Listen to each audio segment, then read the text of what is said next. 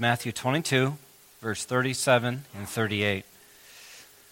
The Bible says, "And he," that's Jesus, "said to him, 'You shall love the Lord your God with all your heart, with all your soul, with all your mind. This is the great and first commandment.'" So, my dear brothers and sisters in the Lord, tonight let's consider the dangers of this busy new world that we live in. Let's pray. Father, I ask that you would encourage our hearts as we thumb through different portions of your word tonight, and as we try to engage a topic which is relevant, I believe, for each one of us. Pray that you'll strengthen us, give us wisdom and insight, and Lord, we long to walk in your way. So Lord, teach us your way, and may we be humble enough to accept your way, and humble enough to depend on you and your grace to walk in it. And we ask for that in Jesus' name. Amen.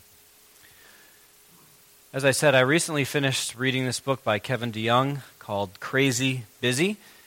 And obviously it is concerned with the idea of being busy.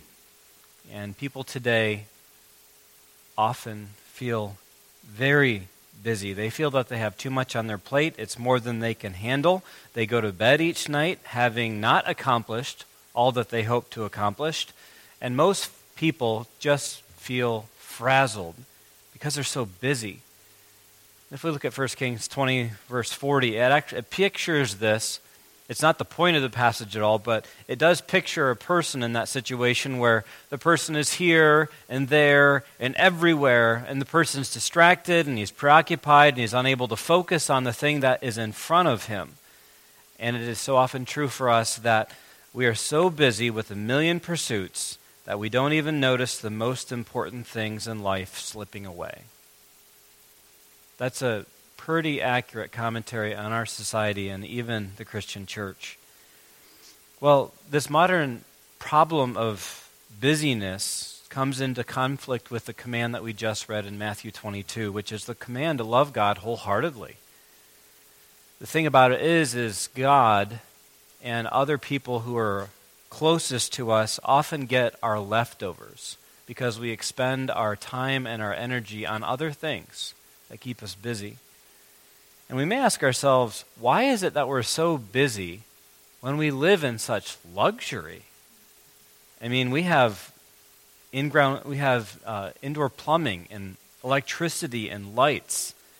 And that's one of the things about it. We have so much luxury that we're enabled to do so much. And because we can do so much, we do so much.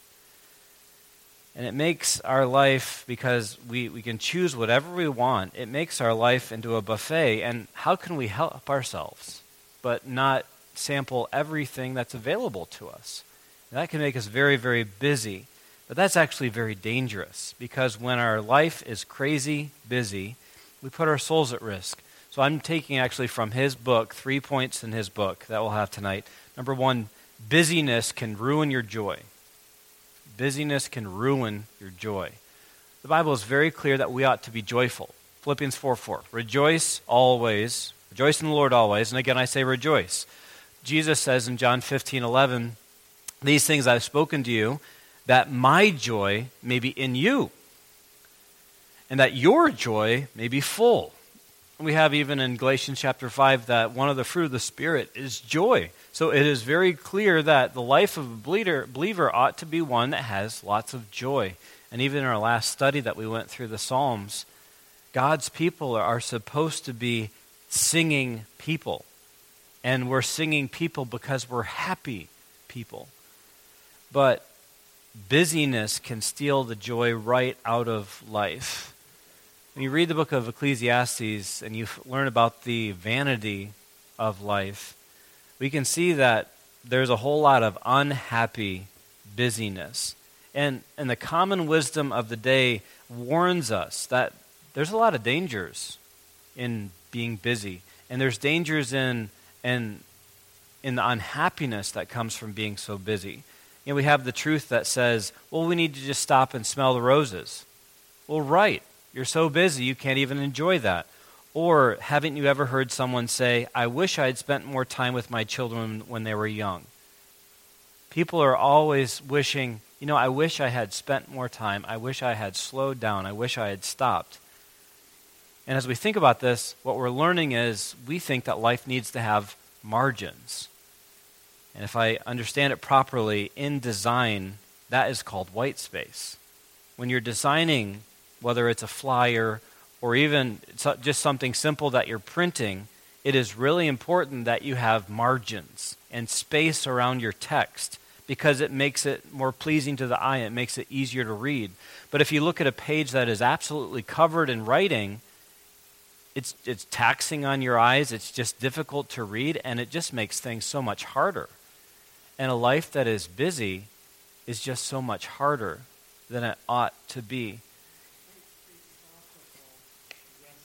Resting, there it is, resting space. You need the margins, you need the resting space. So practically, how do we get into this? How do you have white space, resting space, margins in your life? Well, it takes planning.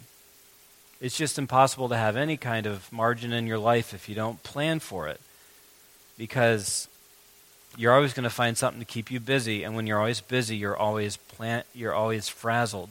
And what we have to do when we plan is we have to organize our responsibilities within our capacity. So often we put too much on our plate that we really can't handle in the first place, and that is going to make us frazzled. And beyond that, we have to organize our plate in such a way that we have time for the unanticipated, for the emergencies, for the unplanned. So you have to work hard at planning, because if you don't plan, life is just going to be the daily grind. And we're going to spend all of our time just trying to keep our head above water. And the thing about it is, that is exactly how our society is. And they're unashamed about that. Certainly they hope for better days, but very, very few people really make any changes to stop what is normal to them, which is every day a rat race. And the thing about it is, you look at folks, and they're haggard in their appearance, and they're joyless. And the thing about it is, as we look at the Scriptures, God desires that joy would be a part of our life on this side of glory. Busyness doesn't help with that. So number one, busyness can ruin your joy. Number two, busyness can rob our hearts. Let's turn to Mark's Gospel, where we've already been. So we're treading where we've already studied, Mark chapter 4. Mark chapter 4 is the study of the parable of the soils, so the parable of the sower. And this is where we see that busyness is summarized in one of these soils as thorns, the kind of things that choke a man's heart, that stop him from benefiting from God's word. So let's jump into the story. We're going to read about the third soil there, which is in verse 7. Other seed fell among thorns, verse 7, and the thorns grew up and choked it, and it yielded no grain. You remember that the commentary on this verse is further down. Look in verse 18, midway through.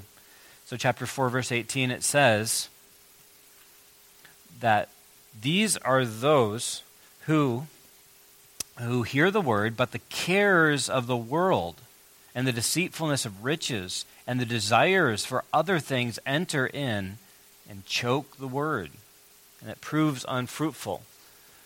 Calvin said that the human heart is a thick forest of thorns. There are plenty of things in anyone's life that are thorns.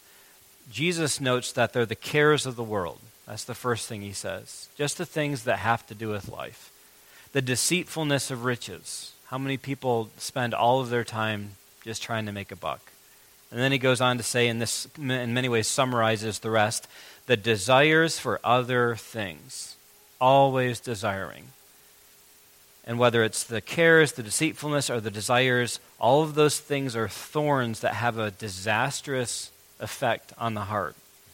There's so much time spent doing this, and so much time procuring this, buying this. And then there's so much time, I would say, maintaining the things that you've bought. I mean, that's what I faced last week. I bought a computer, and then I cracked the screen, and I spent hours worrying about it, trying to find a new one, fixing the new one, and it's just amazing how much time we spend just maintaining what we procured. And it's exhausting. And what Jesus is saying in here, the sure exhaustion of worries and desires threaten the gospel's effectiveness in the heart. So busyness, it's been said in the book, busyness kills more Christians than bullets. You see, how many times has the Word of God come to us, or we've gone through a difficult situation that was very painful, and we didn't learn a thing from it because we didn't take enough time to step back and think, what did I just go through? What did I just hear? What do I need to learn from that? So often busyness just saps us. It's like a thorn, because, and it's like thorns that take up space in our life, and that space is critical real estate because you can't produce fruit if there's so many thorns in the way.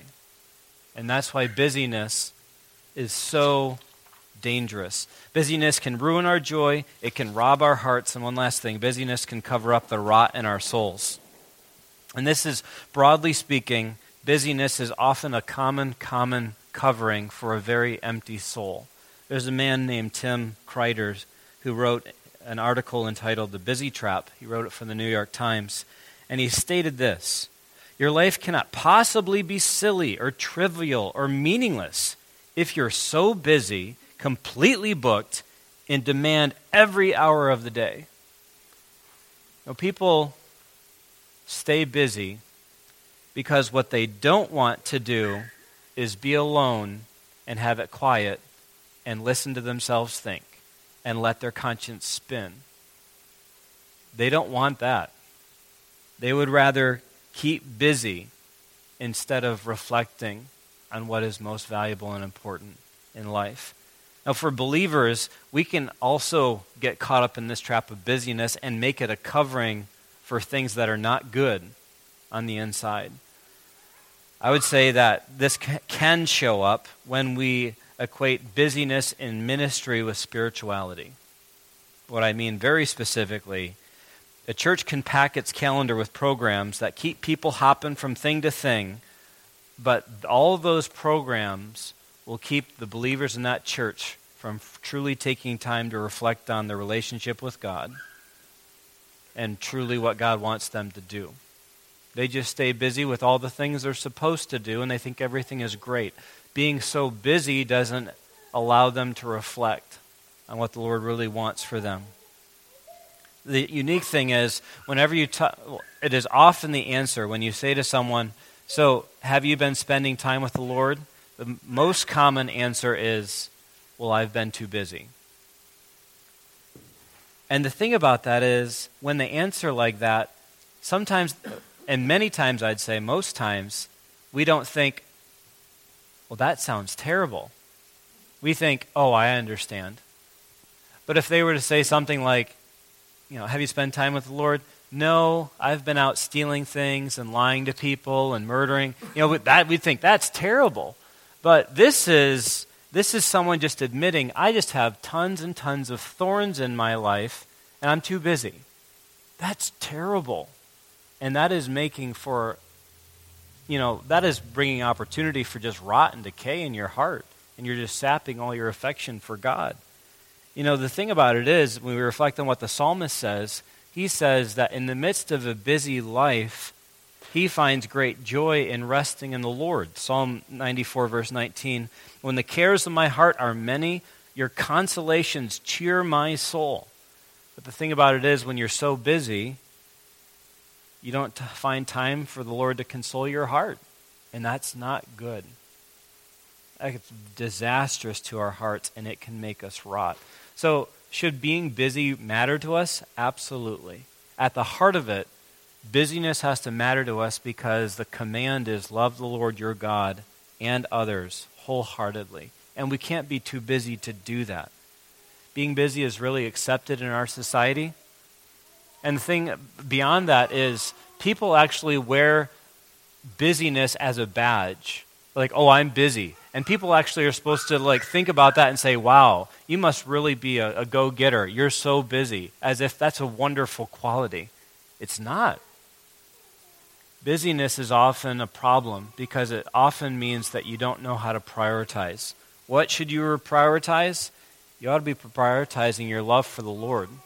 which in the midst of having lots of cares and concerns, and we have them, and they cry, in the midst of all that, we have to reflect and we have to refresh ourselves in the Word and in prayer.